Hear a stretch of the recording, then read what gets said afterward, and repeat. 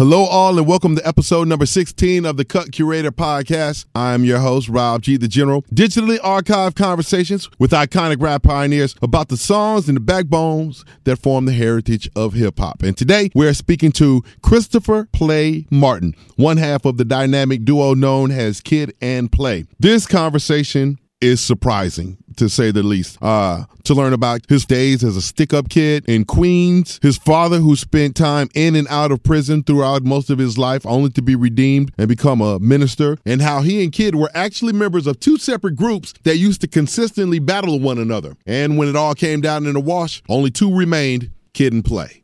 Our conversation was so good and so lengthy, I've got to break this up into two parts. So you will hear part 2 coming up on Tuesday. And a friendly reminder before we get started, please continue to rate and review the page. Share it with all your friends who are of like minds, man. Get it to all the music lovers that you know possible, please. So for everyone who's downloaded from San Jose, California, all the way to Brisbane, Australia, I truly appreciate your support. Let's keep this thing going, all right? Thank you very much. Without any further ado, Christopher Play Martin on the Cut Curator Podcast.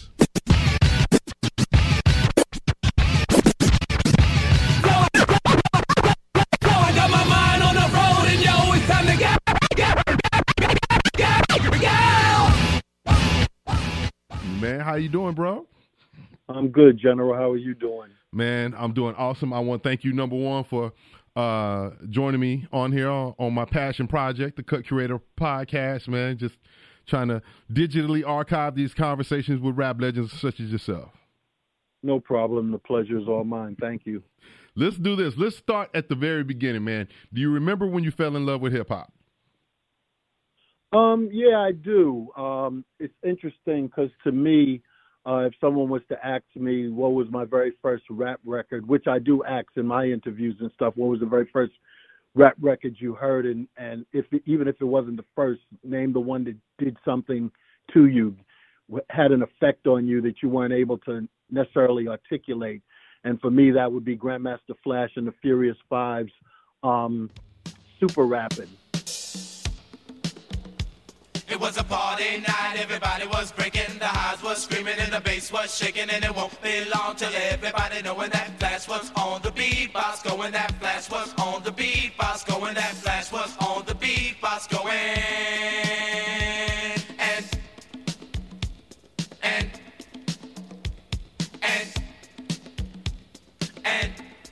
sha-na-na.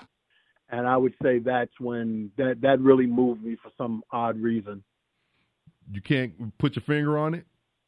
Well, no, I just know. I think it had a lot to do with the lyrics. They were really, and still are, if they choose to be, very successful in regards to bringing over a certain confidence, masters of wordplay, and being able to describe an emotion or describe an action or an adventure in rap, and convince me that it actually took place or vicariously bring me through it. Melly Mel, awesome. Cut Creole. I mean, I love their names. You know, at the time it was Mr. Ness before it was Scorpio, and Kid Creole and Cowboy and Melly Mel and Raheem. Just awesome. You know, for it to be on wax.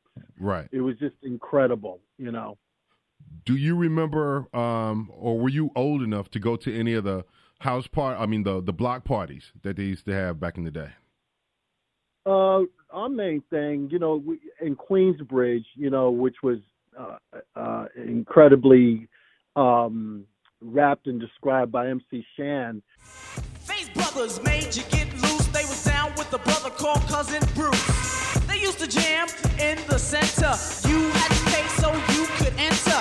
Go to the door, get frisked just in order to get in. And if you wasn't from this town, then you couldn't fight and win. But every time they had a jam, they couldn't get no peace. So that's why the jams out there in the parks they had to seize, cause you was in the bridge.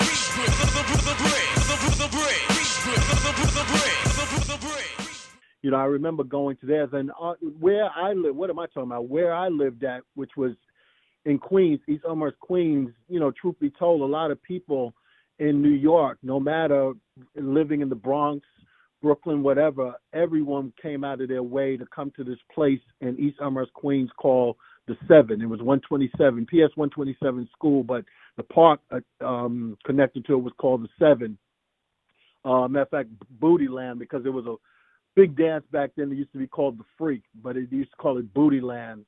But anyway, you had Donnie Dance Masters, King Charles, One of the DJ Infinity Twins? Machines.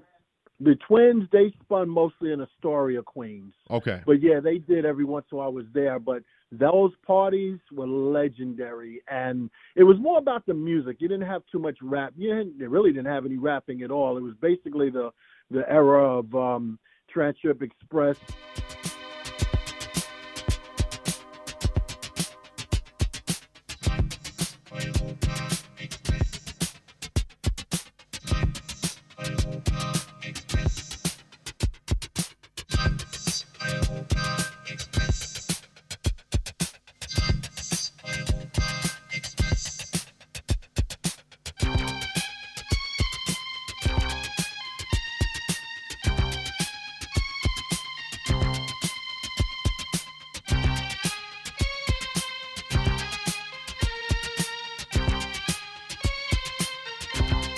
By what's the name of that group? Kraftwerk and all of them, was My Love Is Free by Double Exposure.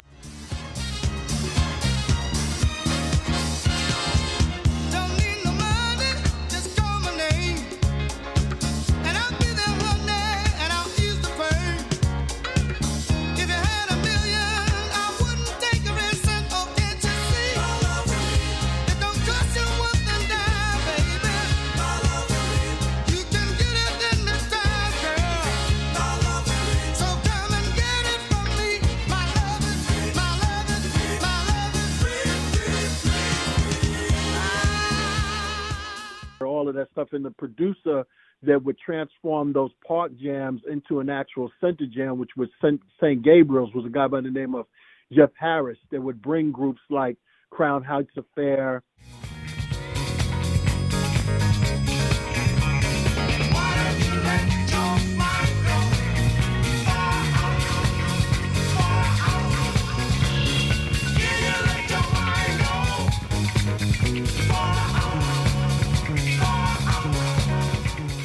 Slave.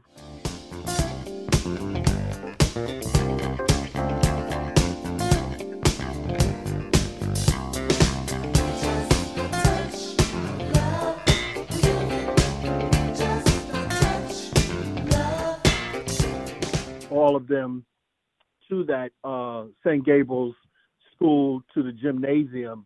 But eventually at the Holiday Inn, it was right. Matter of fact, if you wanted to know geographically where we were at, we were basically LaGuardia Airport. So you had all of the hotels around there. So at the Holiday Inn was the time that he brought in Grandmaster Flash and the Furious Five, which was a historic time for that part of Queens at that time. For you, growing up, like say in the middle of all that, what was your relation to hip hop? Because it seemed like, I know growing up in Detroit and then later in Dallas, everybody tried to find their place, trying to find their role, whether it was breaking or graffiti, DJing, or rapping. It's like we all tried our hand at one thing or another. Did you have your hand in every pot? I was very adventurous. I was not really good at being a good child. I broke day. But I stayed out at night. I went past when the street lights would come on.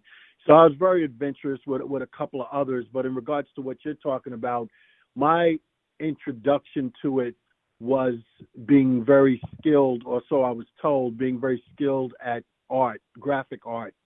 So I drew a lot, from comic book characters to whatever was going on in my imagination. So when it was time for me to go to pick a high school, I was accepted to 3 of the top 3 art and music high schools in New York. I was accepted to the High School of Music and Art. I was accepted to Art and Design, and I was accepted to the High School of Performing Arts. And I ended up choosing the High School of Art and Design, my parents and family members thought that was a better path for me rather than the music, which I also was playing lead and rhythm guitar at the time as well. So when I went to Art and Design, I got exposed to all the boroughs. And, in that era and at that time, graffiti. So it was very important for you to have your art book, and to have your, you walked around with your art book like it was the Bible to a preacher, and that was my introduction to hip hop, because I ended up becoming friends, and these guys who were like the coolest guys in the school at the time took me under their wing. Why? I don't know why, because there was nothing about me that was exceptional. I was so far behind on the fashions. My father was away a lot in prison, so my mother was a single parent with me and my three sisters most of the time, so we really couldn't afford for me to be up on the fashions. But I hung out with these guys. It was Neil, Joseph, Carl, and I'm sure I'm forgetting, Pito. And each one of them came from different areas of the city. Joe, there was Joe and Neil. I think they were from the Bronx. Pito was from Manhattan. I know I'm messing it all up, but each one of them came from different boroughs. So I was exposed to the fashions. It was the Quarterfield back then with the fur collar. It was the pleats, gabardine. It was the mock necks. It was the British Walkers, or the Pumas and Adidas. Nike didn't even exist then. So that was very influential on me. I remember before my father went away on his longest stint, he had bought me a Honda Z50 mini motorcycle, and I ended up selling it, which disappointed him a lot. But I ended up selling it for $350, and I had the time of my life on Delancey Street, where I was able to just transform eventually. But anyway, these guys, taught me the art, the tagging, the alphabet of graffiti. Back then, it was the super groups like the Brothers Johnson, Earth, Wind and Fire, and all that stuff. So we drew a lot of those people who were the hit makers at the time. But I remember, of course, you had your breakdancing, and this was the era of hip hop being, what's the word for it? Being molded and being created in the schools, because there were different high schools in New York. Printing High School, Norman Thomas. Norman Thomas was where basically the Treacherous Three was birthed out of. Kumo D and Special K and L.A. Sunshine. They used to rap in the lunchrooms. Party on the dance floor, party people want more. Time to hear something from the Treacherous Three, Special K and L.A. Sunshine, and the coolest of the Kumo D. Cats couldn't wait to, even if you didn't go to that school, you tried to sneak into that school to be around at lunchtime, where these guys would rock, lunchtime. Wow. Before they even made a record and all of that. So at Art and Design, they kept telling me, when you were into the breakdancing or watching people breakdance, they kept telling me about this record called Apache by the Bongo Band.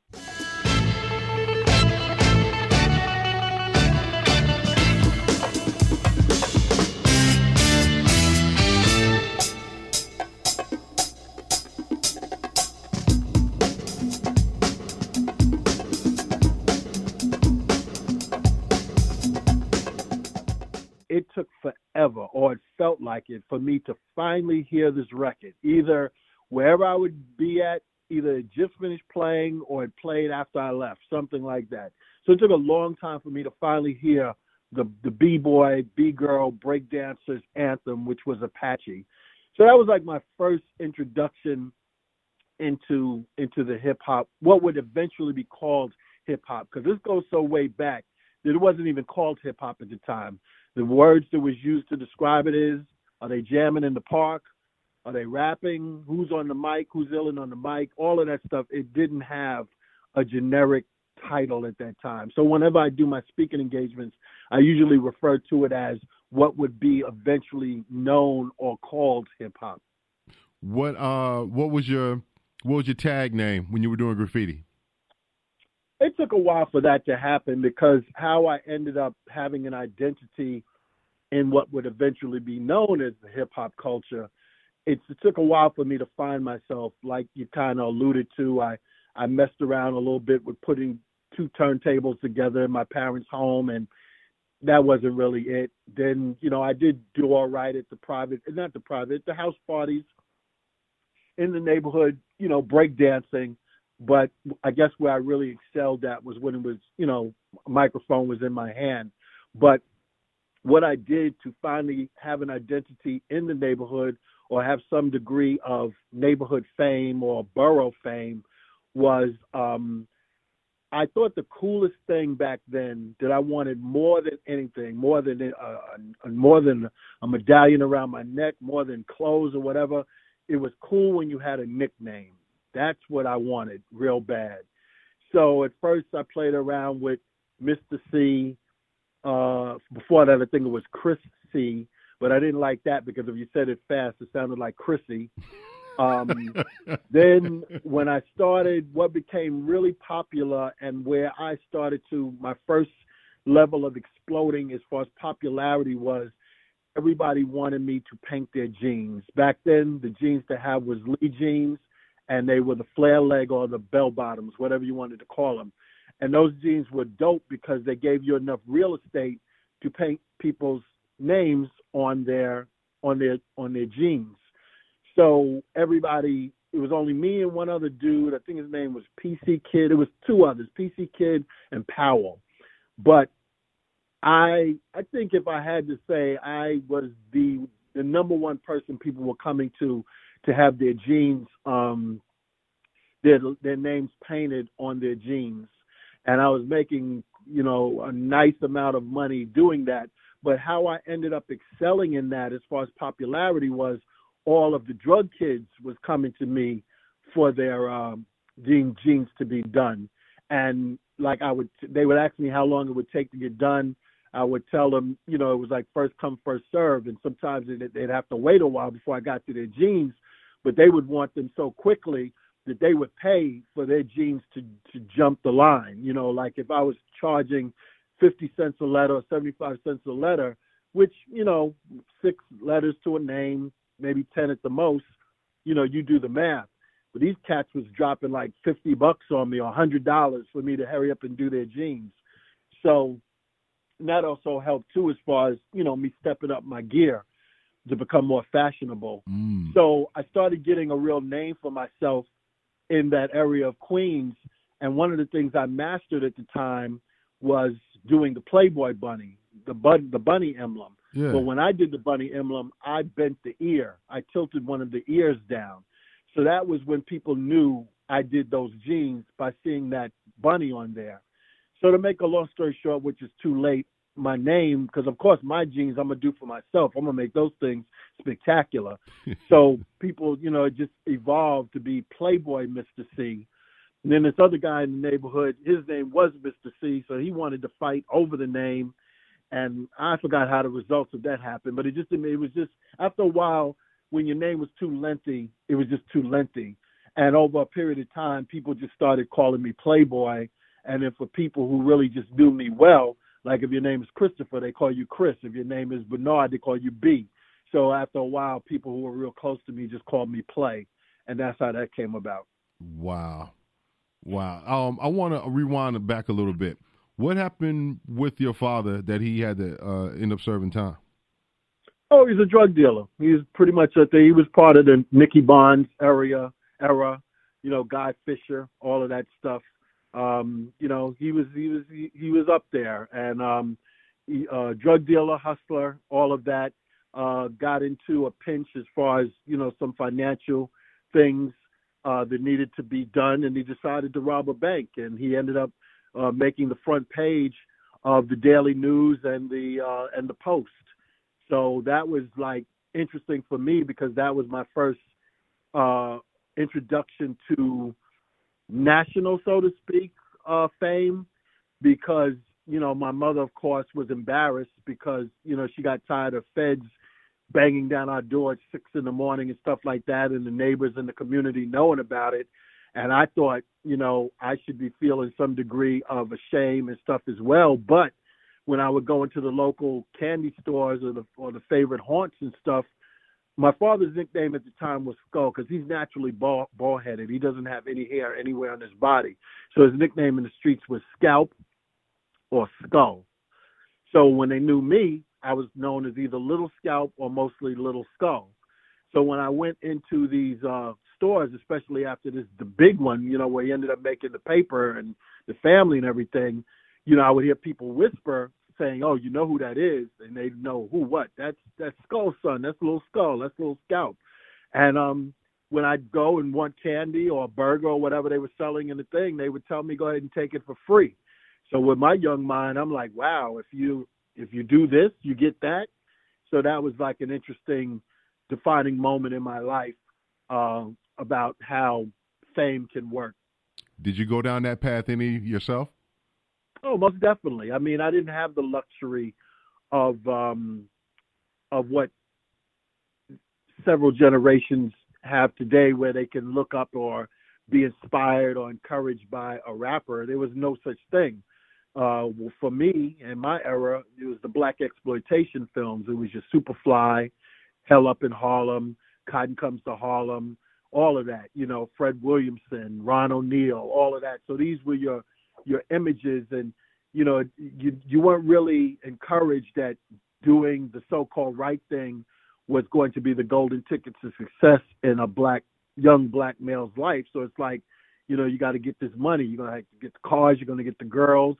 And it was like dimensional for me in my life, because here's one of them right here in my home. My father had the latest cars, the latest clothes, the jewelry, all of that I would see on those screens. I'm seeing it in my real life.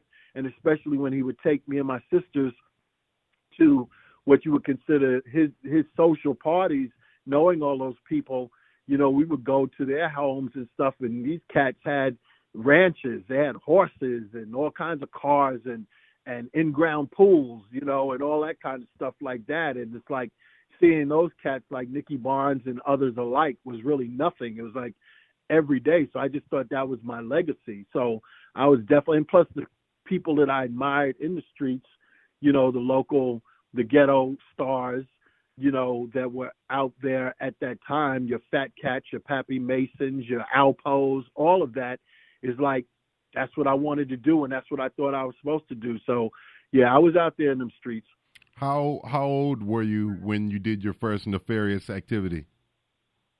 I don't know. I was speaking to you about Jeff Harris bringing Grandmaster Flash and the Furious Five to the Holiday Inn. That one is one of those times where I remember, I needed and wanted the latest gear. And I used to have a partner by the name of Everlasting, that we used to do our thing, when the night lights came on. And, that was one of the times I remember being out there to stick someone up in order to get money, to be fly for that particular party. But yeah, I was out there, sawed off shotguns, snubbed those 38s, the whole nine. It's funny when people speak of my acting ability in the movie Class Act. It wasn't me acting. I just had to draw from a certain era in my life that I did. It's just real interesting because that was a time where it wasn't bragged on, because you didn't want to get caught. It was just something, and to a certain extent, you weren't that proud of it. It did bring some street celebrity to you. There was rumors about what I had and what I would have under my 3/4 sheepskin coat or whatever, but it's nothing you wanted to really brag about, but it was your hustle. So it's, a lot of stuff that I owned and I had, all the colored sheepskins, jewelry, the latest whatever, all of that was the fruit, so to speak, of those endeavors that I'm not proud of. I only bring them up to tell people I might not be able to tell you what to do to succeed, but I can sure enough be able to tell you what to do not to succeed. I mean, what to do not to succeed. Did you get caught, or because how did it stop? Did you get caught, or did you stop on your own volition? Well, I always tell people, and it's the truth, that God used hip-hop to save my life, because what ended up surfacing is that I had a talent that I didn't know I had. Yeah, the art thing was there, but, the interesting thing about me, because I got kicked out of 4 high schools in New York. What? And the first one I got kicked out of was art and design. And the reason why I got kicked out of there was because I lost my my passion for it, because prior to going to that school, I was the man. In the junior high school I was in, I was that star, like I was with painting people's jeans. When it came to the category of art, that's who the girls was going to come see, the fellas was going to see. Will you draw this for me? That was my identity. So when I ended up going to the High School of Art and Design, I wasn't aware that I was getting ready to go to a school where there was a bunch of me, and not only a bunch of me, way better versions of me. And I wasn't that dude anymore. So that's what I started cutting school and being out there in them streets looking for a shortcut on how to get it, you know, as they call it, they get the bag. So the interesting thing that took place, a couple of accounts, that looking back on it today, I know it was God intervening to save my life. Like I remember when it was getting hot and you couldn't wear sheepskin anymore, and the sawed-off shotgun was becoming annoying, you know, and there's no way I could wear that under a summer shirt, you know. So I wanted to consolidate, and I ended up getting an offer for it to be bought outright with a significant amount of cash, because it was also a collector's item. I probably got a way more boatload of money for it if it hadn't been sawed off. Wow. But it was a collector's item. It was a vintage piece that was still working. So I ended up getting a nice amount of money for it. I ended up getting like 2 snub-nosed .38 revolvers and 3 illegal high-powered pellet guns. And I ended up getting a whole bag load of bullets and stuff for the 38s and for the pellet joints that looked like real guns. So one day after making the trade and I hopped the train style, I had all of this stuff in my backpack. And that was right around the time that the mayor at the time, Mayor Koch, I believe, had passed a law to try and control the gun situation in New York. So they passed a law saying if you got caught with a gun, I think he was going to do an automatic 5 years. And for every bullet that's in the chamber that you have on you, it's going to be a bullet for every year. So like I said, not only did I have all of the chambers full in these guns, I also had like boxes of ammunition. And cop stopped me right when I jumped the train style, and he just gave me a speech. He had every right to take me down, because it was in the middle of, not only did I hop the train style, it was in the middle of the day. I was supposed to be in school. So he read me this, he gave me this long speech and hollered at me and all of this stuff. And he just gave me a warning. So he said, well, listen, before I give you a warning, just show me some ID. And I didn't have no ID. And he got even madder and read me the riot act all over again, and then threatened, saying, listen, what I ought to do is throw you up against that ground, up the wall, because he put me in what they had was a holding cell. It was a temporary holding cell they had in the subway station.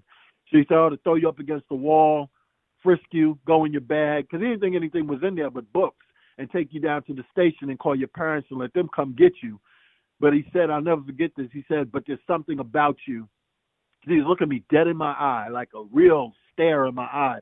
He's some about you, and I'm going to let you go, but I better not catch you here again. Get out of here. And if he would have went in my bag, that I guarantee you that would have been a life changer, for me. There'd be no interview right now. Wow. Probably. Well, it was a life changer in other ways. It was a couple of those. There was a couple of those instances that made me finally realize at the right moment, like, wow, God's trying to tell you something, so to speak. What was your relationship with your mom? Did she know what you were doing? No, I broke her heart. I mean, she put being a single parent, dealing with me and my sisters, and we're all a year apart. She had quite a load on her, something she didn't consciously sign up for.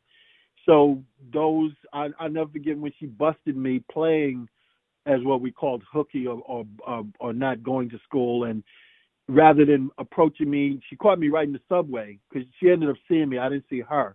Or I did see her, and I didn't think she saw me, and she ended up rolling right up on me. And she didn't even have the words to yell at me, curse me out, or whatever. She just walked away.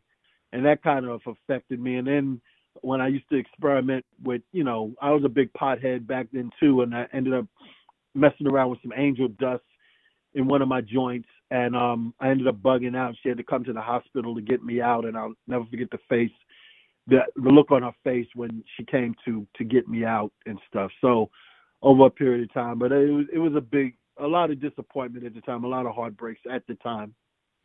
Your father, how long did he end up serving? He was in and out a lot. You know, that last term, the one with the bank robbery, he was sentenced to 20 years. He actually brought me with him on his sentencing. It was on my birthday. And he was sentenced to like 20, 25 years, but it got reduced down to 5. He, Lord saved him. He became a born-again Christian. And he's been a preacher for forever now, you know. Well, that's dope there. At least we got a good change in that part right there. Your relationship with him right now is good? Oh, he's my best friend, conciliary, you know, all of that stuff. But no, yeah, I mean, you know, it's interesting, and it could get deep, but it's interesting how we got time for that. Sons usually consciously or subconsciously want to outdo their fathers. So your father, when you know them, and sometimes even when you don't, they're always going to be your hero. You might not be conscious of it or not, but they're your hero. And to a certain degree, you want to outdo them. So whatever they're doing at the time, you know, 9 times out of 10, you might end up doing it, and you want to be better than them at it. So there's that street life. But then to see him publicly make a declaration and repent and go what he needs to go through to show that the change is legit, that has an effect on people who are watching. So, of course, when that happened with him, a lot of people and his running buddies and stuff, and even family members thought, okay, you're only using this to get out. So, you know, God delivers and did what God does, but still in regards to people who need to believe it and will eventually believe it, you know, you still have to deal with, you know, that's a different kind of time you got to do, different kind of sentence you got to do. So to just see him turn his life around, go back to school at the age he went back to school, become a counselor in the Rikers prison system. Oh, wow. And even now, as the minister that he is for well over 30 plus 40 some years, where he ministers every month is the prison systems. You know, so that's his thing. That's his assignment. That is amazing. That's an amazing story. I never knew that. Right there. Let's fast forward a little bit, man. Tell me about the Turnout Brothers and the Super Lovers. You know, then we didn't have, of course, what we had today. So the interesting thing about that is, for me and my peers at the time, it gave us a passion and gave us a purpose. Like, I used to be in a band prior to this. Matter of fact, one of the members, his name was Clarence. What was Clarence? Clarence Stanley. I forgot what his stage name was, but he used to be part of the original members of what was the name of that group? The Don Barron and Grand Poobah used to. Masters of Ceremony. Okay. That's the name of the group. And he was one of the original members. But prior to him doing that, he was a drummer. You know, I was a lead and rhythm guitarist, and we had some other members in this band. We was like going to be the musician version of the Jackson 5 because we was way young, but our talents on instruments was phenomenal. So then Clarence was doing his thing out there in them streets too, but his family decided to move him out to a place they thought would be better for him to change his ways. And whenever he would come back around the neighborhood, he kept trying to tell us, because again, this is so important. Hip hop didn't have a name. All you could do was just talk about what was being done on the turntables and the microphone. So here's this thing, birthing or there's a word I'm trying to find for it. Incubating. Thank you. Incubating up in the Bronx, and that's where his parents sent him to be. He kept coming every once in a while to visit, and he kept telling us about basically playing music that way is getting played out. We need to get hip to this thing that people are doing that there's no name for it. So anyway, for us, once it finally got to us by way of cassette tape or Yeah, because you had what was going on in the parks, and people were taping them, and they were making their way to the different boroughs. So here we are wanting to do our own thing. So you have these crews that get birthed. Quicksilver and the Super Lovers was who I was a part of, and we were into what some people call a gimmick, or I would prefer a concept. Where what's our concept? What's our theme? What's the thing we want people to hook with? So my best friend and other parts of the crew was Romeo. His name was Jerome, but we called him Rome. But we started calling him Romeo. Like I said, I've already explained how I became Playboy. Then we had Herbie, who would be known as Herbie the Love Bug. And then we had Quicksilver, phenomenal DJ at the time. So our thing was dope on the mic, but our main thing is taking these legendary names and really using them to our advantage. So that was Quicksilver and the Super Lovers. Mm-hmm. Now, Romeo had a brother by Bernard who went by the name of Rocking B, who was a phenomenal DJ, but he also was an aspiring rapper. But through a series of events, he ended up creating a group called the Turnout Brothers, where Kid was a part of that group, and his full name was the Kid Cool Out, along with Clevio, Marky B, and like I said, Rockin' B. So it was friendly competition, but nevertheless, it was competition. It was iron sharpening iron. And the funny thing about us, when we were making a name, not only in Queens, a very sought-out name, we were becoming very much the celebrity, but our names and our thing was really reaching out of the boroughs as well. And I remember when you had these events at the Audubon, at Harlem World, all of that stuff up in Manhattan and the Bronx, one of the most exciting times was when they would have these awards and these competitions, and it meant everything for outsiders outside of the Bronx or Manhattan for your name to get invited, because that means you were ringing bells, you was making noise. And I still have a couple of those flyers, or at least photographs of them, where we were invited, and that was like everything. So, that was our thing, and the interesting thing was we'd have these battles at the local high schools and stuff. And it was so funny because, of course, there's this competition. Every competition we had between the Turnout Brothers and the Super Lovers, like who won that night or whatever, it would always go back and forth. Like we could literally say, yo, who won last time? It'd be like, oh, the Turnout Brothers. All right, Super Lovers is going to win this time. And it wasn't rigged. That's just the way it would be. We would always know. It was like clockwork, who's going to win, because it always went back and forth. But the thing that was phenomenal about those days is, of course, like I said, the unauthorized recording of the cassette tape recordings of those events. We would go out of our way. Like when we knew we had a jam to do at someone's party or at a high school and stuff, you wouldn't see us for days prior to that event, because we'd be practicing our butts off, practicing, creating new routines, and it'd be a secret. You didn't want nobody to hear it until it was time for the performance. And when we would perform it and someone would record it, that there would be the talk of the town, whoever won. Now, whoever didn't win, you still was awesome too, because there'd still be some debate about who really won. So you still coming in second or whatever was still all right. But right. Human nature, you want to be the one. But I, with no exaggeration, this is the truth.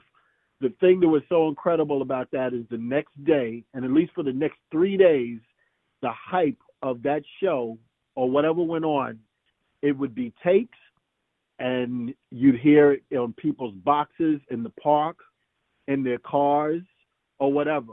So, that was what we know today is what's viral, but that was that then, So it's like just to hear people playing your primitive recording the next day like it's a hit record was crazy. You still have any of those tapes?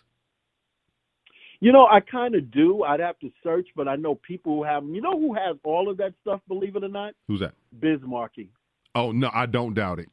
I don't. Biz Markie has it all. Every time we see this guy, he brings it up all the time, and he don't even call us by no kid and playing none of that. He always refers to us as Super Lovers and Turnout Brothers. But he has those. Biz is a digital archivist at his finest. Yeah. Yeah. He has them. He has them. All right, so then y'all are going back and forth. Y'all are battling one another. How do you eventually end up with Kid? Well, the thing about it is this is interesting, the different journeys. What ended up happening with the Turnout Brothers was they were embraced by the Supreme Team. You remember them? Yep. Those guys? Yeah, they were embraced because they had a radio show before they had recording success. And they embraced the Turnout Brothers. So every once in a while, kind of almost on the regular, they would bring them up to their station. And it was a huge thing for these guys to be either shouted out that they were in the studio while the show was on, or either to hear them. So that was like huge. So that's the Turnout Brothers going through their journey with, believe it or not, the Force MDs, because that was their journey too through the Supreme Team. Wow. So with us, the Super Lovers, the thing that blew everything away, because the epitome of hip hop then was the disco fever. That was the epitome. That was the disco fever was where everyone hung out, from Flash and them to the Sugar Hill Gang to the Treacherous Three to Curtis Blow to Lovebug Starsky. I mean, the list goes on. That's where, along with every kingpin drug dealer in the world as well, too. So we had our fair share of gangsters and street thugs that was ruling Queens. Like I said, Fat Cat and all of that. But they loved them some Quicksilver and the Super Lovers. They loved us because we had this one routine we did. We had several of them that we were well known for. But Cat Stevens, the artist, had a record called Was Dog a Donut?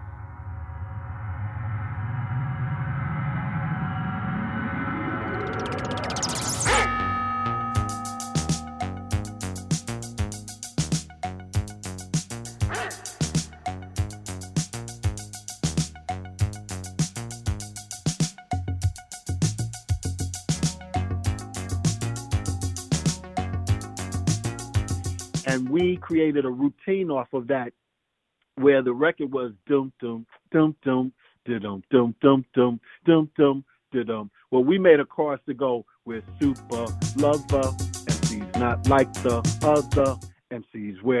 So that's what we did, and then we had the rapper and it rapped. So this thing was huge. Along with something else, we also had a routine off of Shalimar's "Make This a Night to Remember." So now my love to you, baby, I surrender. Get ready tonight. Gonna make this a night to remember. All of this kind of stuff. So anyway, one of the big drug kids there, his name was Born, also known as Karate Mike, because he mastered karate. And as you know, in that era, karate was a big thing, especially karate movies. Exactly. But he was the real deal. And plus the prison time he did there, he was known for knocking brothers out and the whole nine. So we couldn't be touched. And I couldn't really be touched either, because my father had name out in the street. So I had some nice coverage. But this guy loved us. And he and his cats would go to the Fever on the regular. But see, the thing about the Disco Fever was not anybody could go. So even no matter, like, that almost separated you from the real and the unreal, because even with him and his people being from Queens, they had that kind of credibility. And I guess because of former cellmates that they had, cats you became tight with in Rikers or Elmira or wherever you went and did time. So he loved us. And he like, yo, I'm taking you to the Fever. Because the Fever around that time would have, or did have, a talent showcase, a talent competition. So back then, the big thing was OJ. It was even in rap records. Everybody go, hotel, don't care what you gonna do today. Cause I'm gonna get a fly girl, gonna get some spank and drive off in a death OJ. You know, it was That's for right. you to be able to rent an OJ. Right. So he got all of that, took us up there. We lost our minds because I'm looking on one corner of the room. There's part of the members of Grandmaster Flash. I'm looking at the other. There goes so-and-so. And there goes so-and-so. This is like, it's like, you know, that version of you just seeing all the celebrities you love and whatever your genre is, it's your thing. So we're there. He has juice, the term they called it back then. He gets us in the contest. We won. We won first place. Was there a prize? You're talking New York, a New York situation. No one borough, no 2 or 3 boroughs. This is the disco fever, man. Word has spread. We're first place. And we're also eligible now. Not eligible, we are automatically part of the big contest for, you know, that goes with all the winners they've had over however long the thing goes. We get back to Queens, we are the talk of the town. Ain't nobody trying to hear nothing about no Supreme Team, no radio shows or whatever. Yo, disco fever, son. You know, it's like something you see in the movies where it's like now even, you know, the thuggest of thugs and the flies to the fly girls is like, you know, now you it. And we ain't bad looking either. Yo, forget about it. You know what I'm saying? So we win first place. Now we are part of the big thing, and we enter in it. And who I become friends with now, also in my travels, is becoming close with, and this is why I always shout him out and nothing but love to him. 2 or 3 people to this day. One of them is Jalil from Houdini. Rap machine, I'ma give you what I got, and baby, that's plenty. And never has one man rock so many. I'ma make you wet and make you sweat, just to see how funky you can get. Now when I'm on the mic, I do serve well, and I go by the name of the rapper Jalil. Yeah. Because I'll never forget, for whatever reason, he embraced me. Whenever we run into each other, you know, you want to be associated with success. Make sure the girls see who you know. Is like this guy always showing me love. Never once like act like he didn't know me, even though we just spoke at the last thing. Just, yo, how you doing? You hanging in there? You ain't give up? You know, you didn't want to be a casualty in the statistics of them streets. So he was one. The one person when we did the contest that took us under his wing and loved the heck out of us that I always show love for, Curtis Blow. Clap your hands, everybody, if you got what it takes. Cause I'm Curtis Blow, and I want you to know that these are the breaks.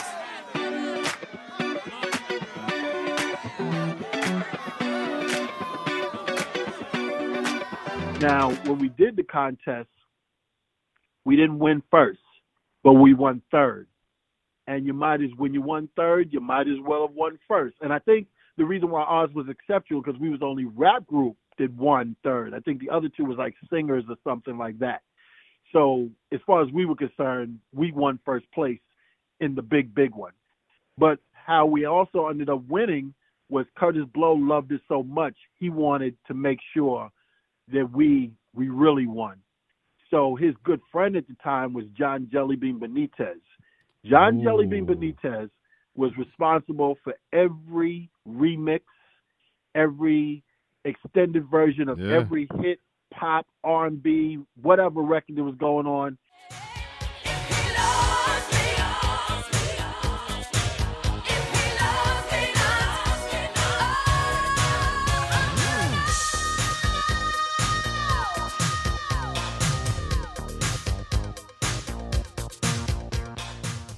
He introduced us to Jellybean. Jellybean heard our stuff. He loved us and was trying to make the Dogger Donut an actual record, like a rap version of it.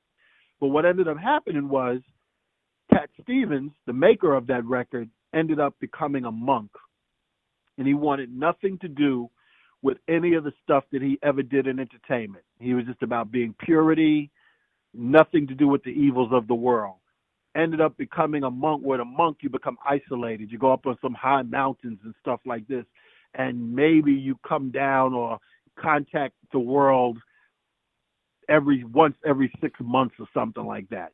So we had to keep waiting for him to be in contact with his people to give permission for us to use was Dogger Donut.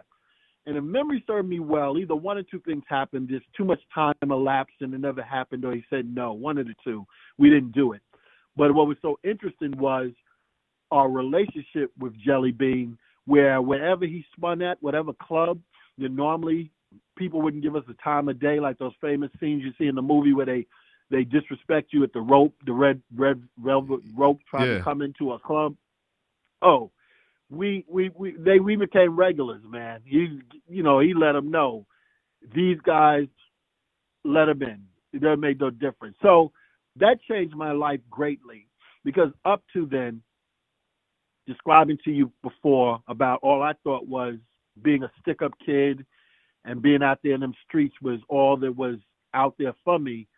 When I was invited to clubs like the Fun House, 1018, all these places where Jelly Bean spun at and frequented, it was where, especially Club 1018, was the first time I saw Madison Avenue and Fifth Avenue people dancing with the streets.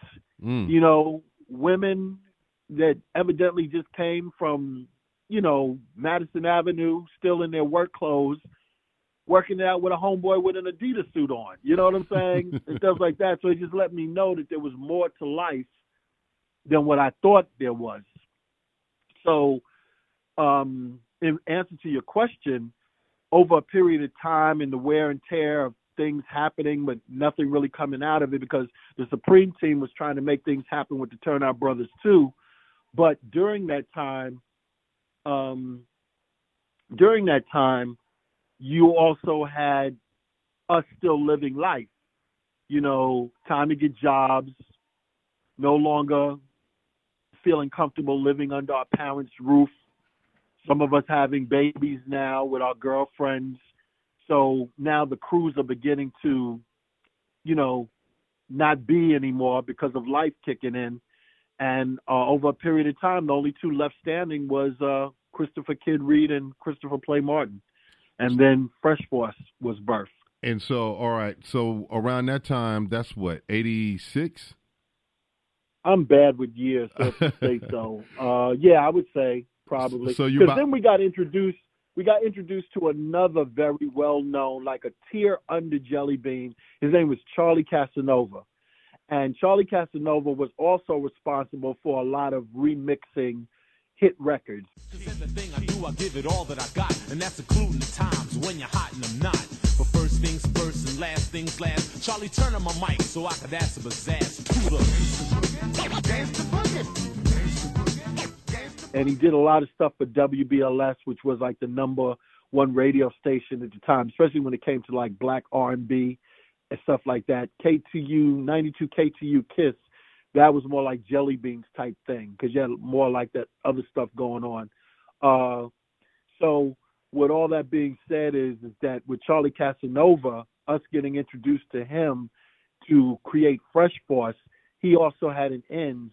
Like he too spun at all of the top clubs with the dance type clubs and stuff like that. So he was like our producer for a lot of our Fresh Force records. So tell me about She's a Skeezer. Well, the big thing then was remakes or parodies. Somebody who was very, very good and very famous for it was Ed Lover. He never actually, to my recollection, actually made a record, but one of the things people looked forward to his live antics on stage, especially at the Latin Quarter, was he would take a record that was really popular and do a parody to it. Like Houdini's Funky Beat, he did a parody called Donkey Meat, which was really a play off of the size of his right. private part. Right. So it was things that were beginning to happen where people were doing sequels to records and, things of that nature. So, that's what we felt was going to be an easy end or part of a segue into what we were really wanting to do eventually.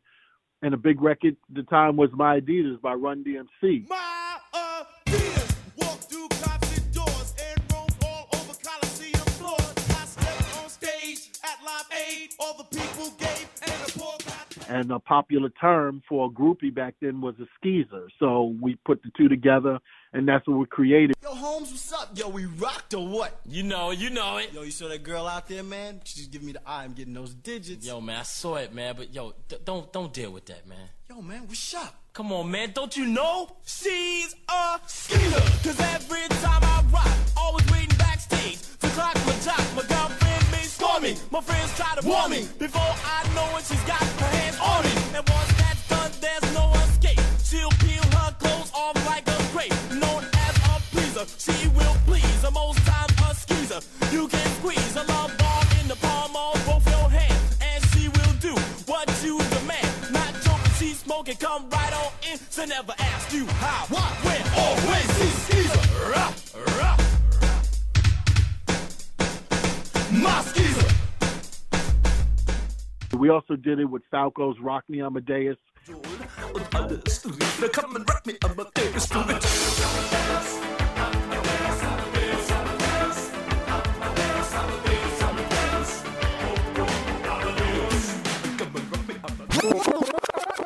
Out there tonight.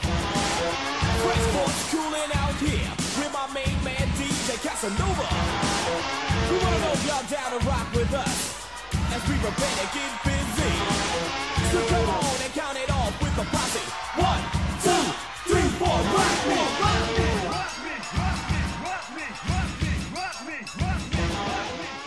We did a piece called Rock Me, and I know I'm missing another one. One original one was All Hail the Drum. That was an original one. Slip up a lip and try to be brave. Playboy is gonna dig your lyrical grave. Stronger than ever, filled with defiance. Team with the drum, a deadly alliance. Combining like a scorpion's fatal sting.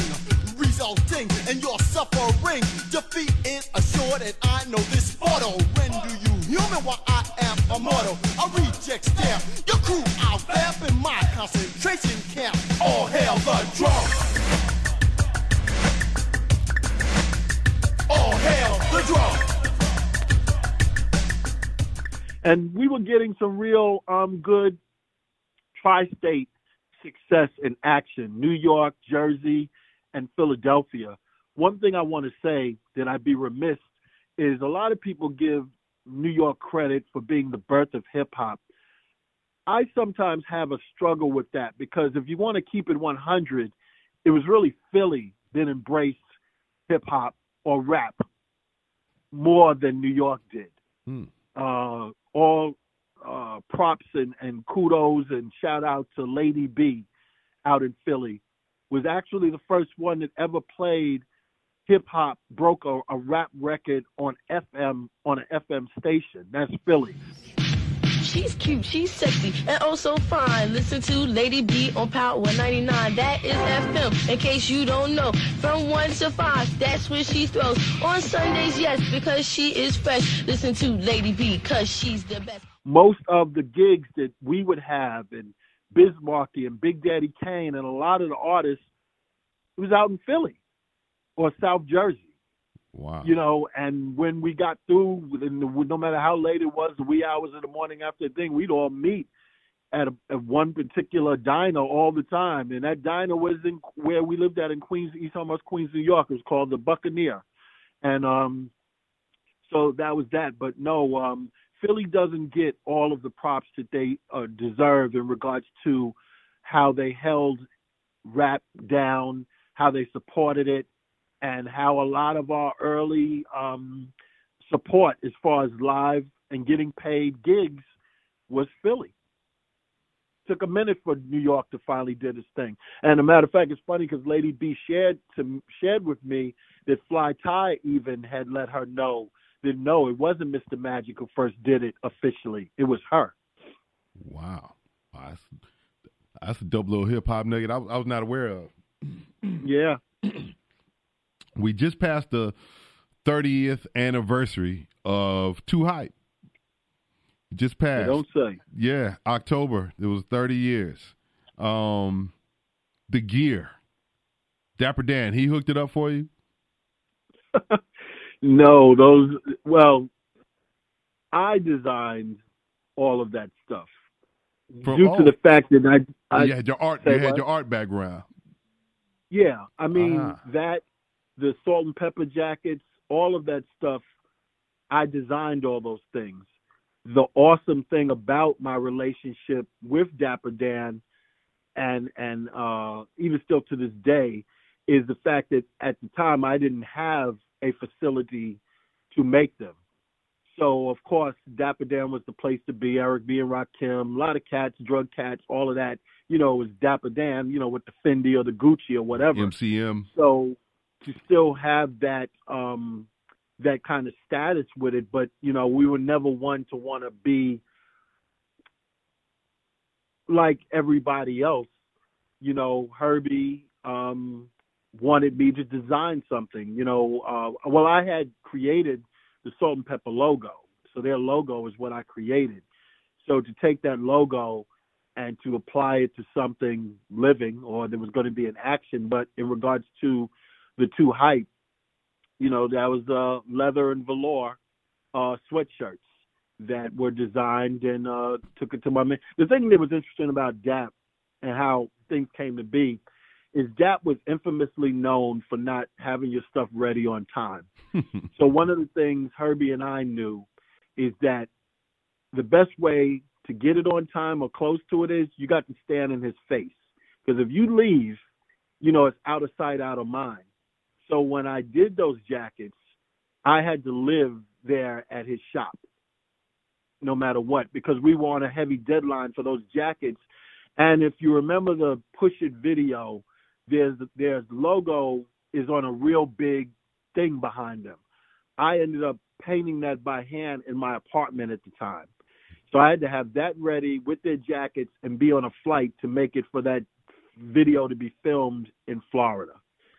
So the same thing, going back to the two hype things, that had those was done for the Getting Funky video, but eventually, you know, for our live shows.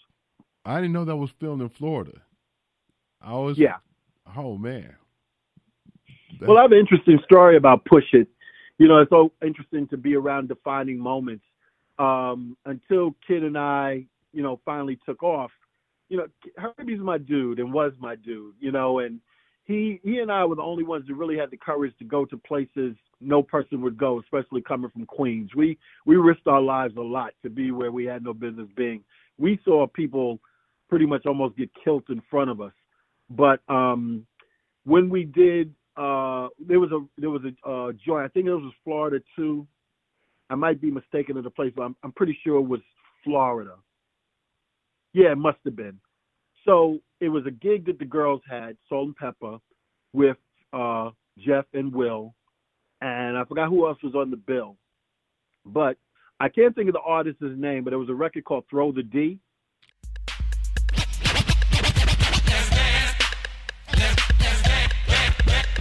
There's a brand new dance and it's coming your way. It was started in Miami by the Get a DJ. Say some call it nasty, but that's not true. Just the only dance that you can do. Cause you need a sexy body, make your partner come alive. If you can't do that, don't even try. So get yourself together and learn it quick. Just get on the floor and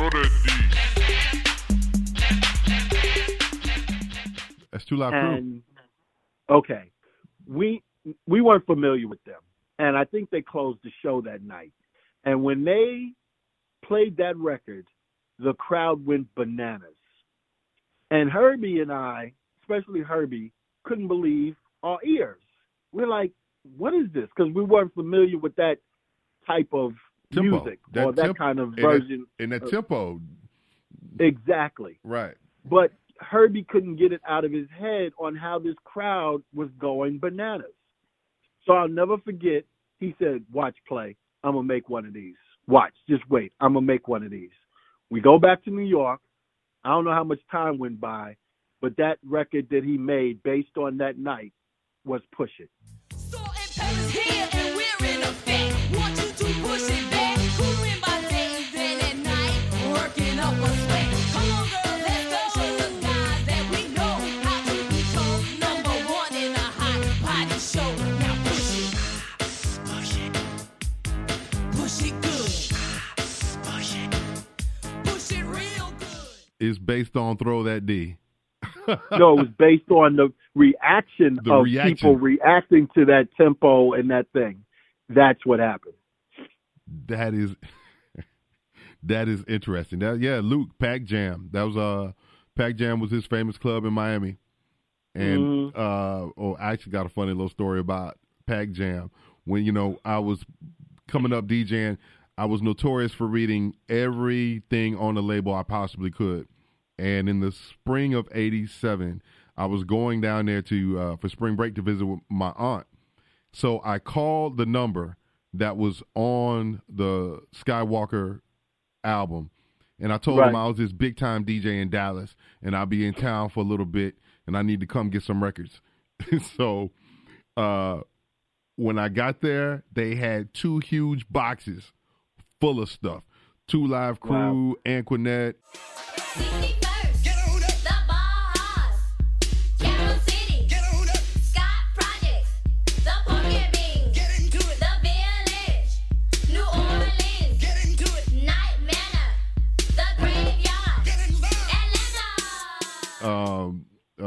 MC Shy-D. I'm stacking 9 second with the word that I say. All you soft MCs need to step on my way. Don't try me or deny me cause I'm number one. And when I'm up on the mic, I get the job done cause everything I say, is bump. I'm MC Shy-D and I gotta be tough. Everybody sing this song.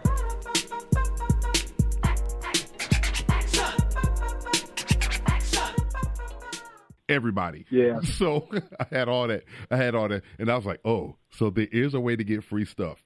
I was never able to get no free stuff from Herbie. I tried, but. You see, the thing about Herbie was, you're dealing with Luke, and it's one entity. Herbie had all these relationships with so many different labels, from Next Plateau to Select to Profile to, all of that. So I'm not sure what happened, but I know that had probably had something to do with it. But that was an interesting experience to see this to that, When VH1 or were you aware VH1 named Rolling with Kid and Play the number 63 number 63 on the 100 greatest hip hop songs of all time? Setting the stage for the stage to get set off. I bust a rhyme and a dance and just jet off. So get off because you bit off more than you can chew. Now watch the dynamic duo do a little go-go thing. Come on, rock and swing. You gotta roll with Kid and Play. Now everybody sing.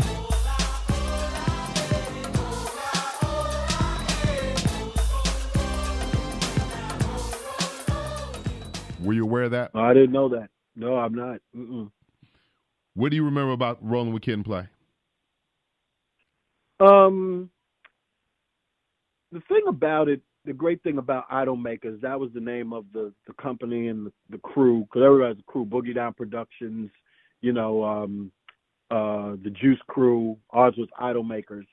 Salt and Pepper, Kid and Play, Dana Dane, Kwame, Antoinette. The list goes on. When the girls did Shake Your Thing. And pulled out a pump. I was all set not to jib or to jump. Spin broke it up and asked not to break. Said they don't understand the way you don't think. Oh, do what you want to do.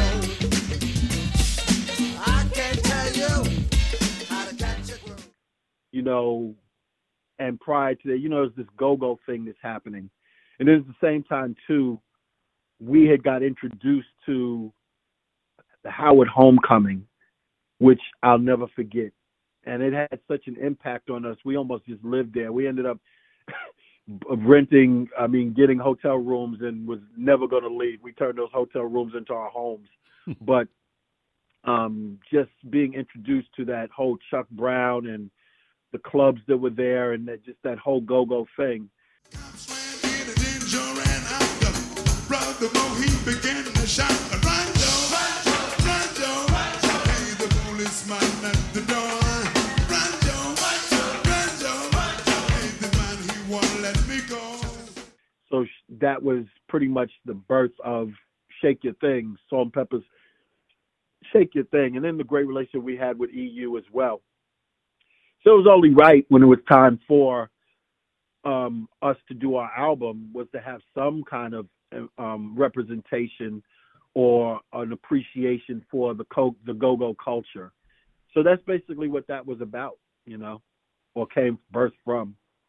From the Chuck Brown and the what's it? Just that whole influence, because like Rare Essence and all those. Exactly. Right. And the thing about it is, like I said, with being in that Florida area and being exposed to their expression of hip hop at the time, then for us to be in Washington D.C. and hanging out for a very lengthy period at Howard, you know, and being introduced to that culture, where we're getting exposed to different expressions and different loves for different types of expressions in it, so much to the point where we're loving it, we want to respect it, and we want that to be a part of showing, you know, our journey, where it isn't just East Elmhurst, Queens. You know what I'm saying? It's the diversity of it, which we seem to do, you know, we pulled off very well, you know. Getting funky. We got quick on the horn just wailing around. So if you're feeling down, we're gonna cure that. Oh, with the hyped up sound, making sure that a troop is gonna say at the end of the night that the boys were right and they rocked the mic. Getting funky.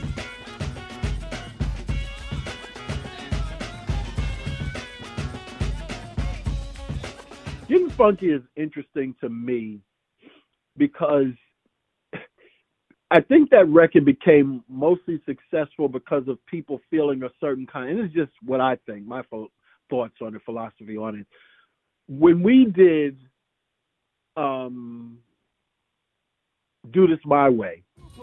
And troopers should notice. Listen close, don't blow this chance. To get next to the opposite sex, it means if you ain't down, use the exit. Just like Brutus, we always knew this. On the strip, y'all, we can do this my way.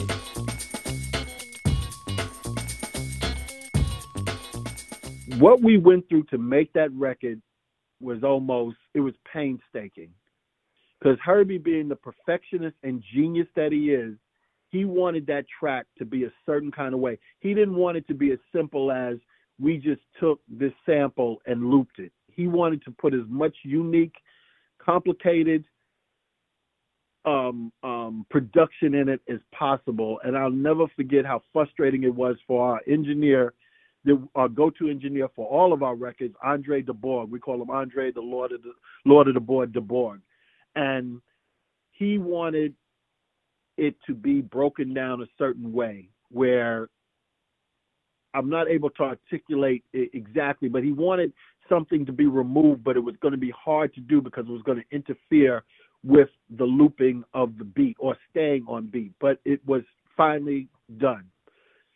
When we finished that record, we knew we finally had a hit because it was our record and our next antics was already anticipated after last night. Wonder what Playboy's doing. Called up Play and asked if he'd do me a favor. Help me get skeezed, he said. Alright, kid, I'ma do this for you. But make sure I get a piece too. He gave me the sign. I gave him the cue. Picked me up in his BMW. People loved Last Night. So it's like, okay, is this a fluke? What do you guys got coming? And our follow-up to that was Do This My Way. And we knew that we knew that we knew that we knew that we knew that we knew we had a hit. But lo and behold, here comes a dude out of Uptown by the name of Rob Bass.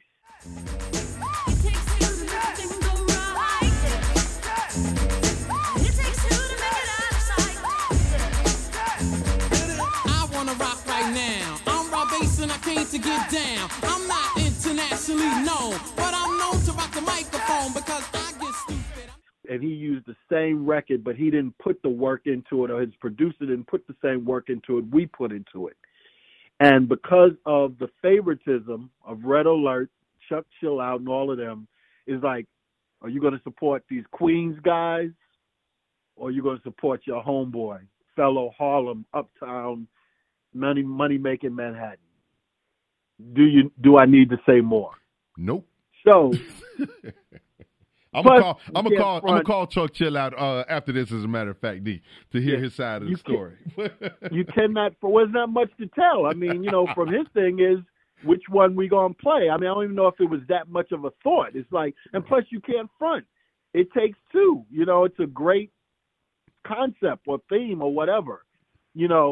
So that record explodes.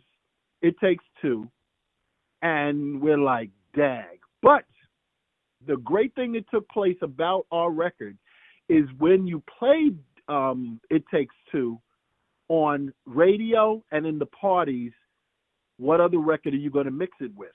Right, because it was So every tempo. time they played that, they played Do This My Way. Plus, we had a great music video that was well talked about, out there. So we just needed to be patient, and we're doing really, really well, but we didn't have the number one spot the way theirs was. We was like right on the heels of that. So I feel, this is where's my philosophy that I could be wrong and be disputed, but I don't think I am wrong, is that when it was time for our next record, I believe because people did love Do This My Way, they did love the music video, it's like, yo, if these guys give us something decent, we'll support this. This is like their subliminal thoughts. So when we came with Getting Funky, not only did we deliver and come out with a hot, like my concept for the music video was, people want to give us so much credit for our dancing. Let's bring everybody together in the community in which we are from and who influences or inspires us. Let's give props to all these dancers we hang out with on the regular, in the clubs, in our private lives, around the way, in the clubs, whatever. It was an ode to New York, the New York dance culture and community. So we delivered.